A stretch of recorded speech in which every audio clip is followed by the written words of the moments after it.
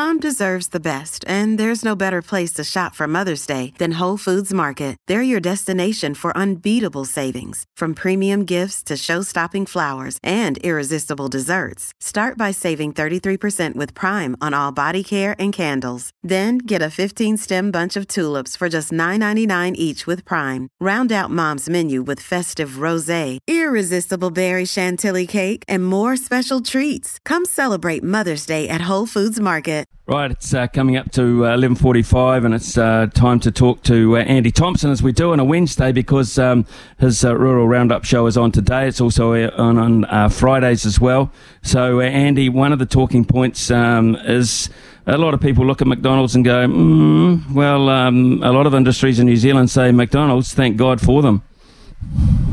Exactly, and I know we tend to give some of these big multinationals a bit of a hard time and give them a hard time about the food quality, whatever. Simple fact is, though, McDonald's have spent a record close to $600 million this year on New Zealand milk, cheese and other primary ingredients. And it's not just product they use here in New Zealand. They actually send it around the world. They send it to Australia, Pacific Islands, Asia, United States. They used 900,000 kilograms of lettuces and 12 million kilograms of potatoes in the local restaurants around the country. So they're a big buyer of our products, of our primary industries here in New Zealand. Old McDonald's, eh? Well, yeah, absolutely. Go McDonald's, and let's support them in that regard, because they're giving back. Yeah, I must confess we do as well, and it makes it so much damned easier with those deliveries as well. And speaking of deliveries, you need vehicles, Andy, for deliveries, and Toyota New Zealand has announced that it will be launching a hybrid version of the top-selling Hilux Ute early next year.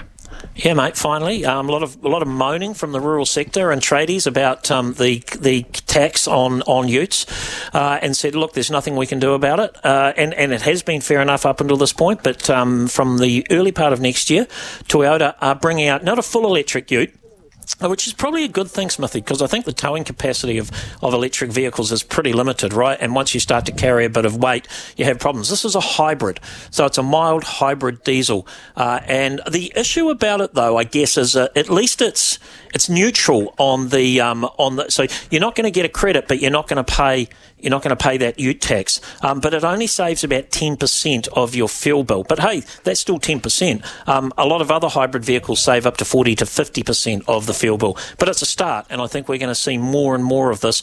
I always thought that the hybrid option was a far better option for utes as opposed to a full electric, quite frankly. But here, we're just going to have to wait and see, I guess, and see how people like it. Bloody expensive utes. Not that I need one, because I only really carry my golf clubs, and I really got to put them in the boot, but they're pretty expensive vehicles, aren't they? I mean, some of them up to 70, 80 grand.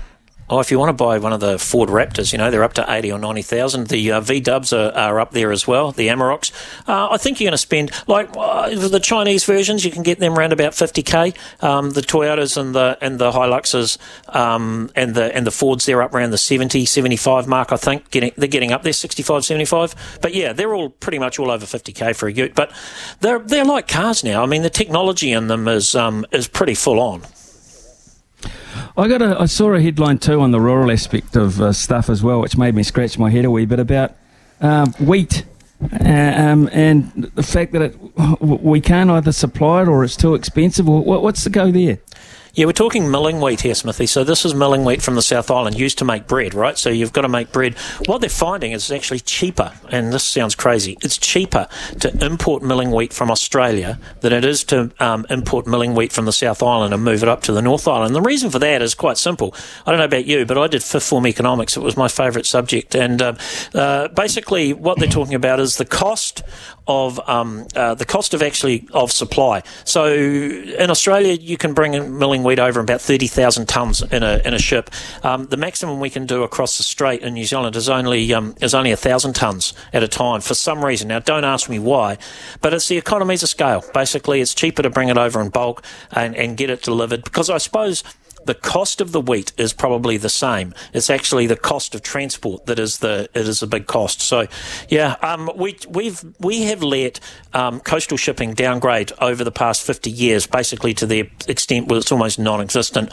Why we don't have bulk containers moving out of well, I suppose, moving out of Timaru or out of Lyttelton into the North Island, because that's where the majority of the milling wheat is produced down in South Canterbury there, and some down in Southland.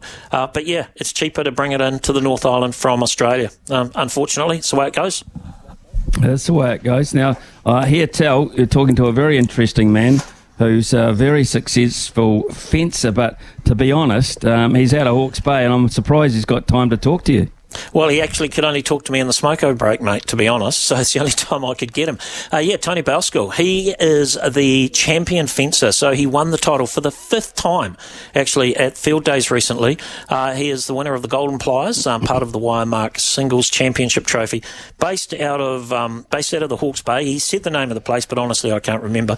But yeah, and you would assume that he's got, well, when I was talking to him earlier, he's got about several lifetimes of work ahead of him, and now he's fixing fences that he's already rebuilt once this year. So it's a bit of a shambles. But hey, an incredible guy. I think he's been world champion as well, 2019. So I'm going to chat to Tony about that. I've seen these guys operate, Smithy. Their fencing skills are second to none. It's just incredible how quickly and how skilled these guys are. And they do it in a competition.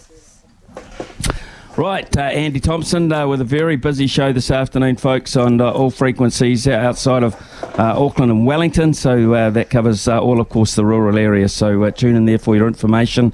And Andy, have a terrific show, and we'll let you go and prepare for it, eh? Thanks, mate. And I'm looking forward to the cricket tonight.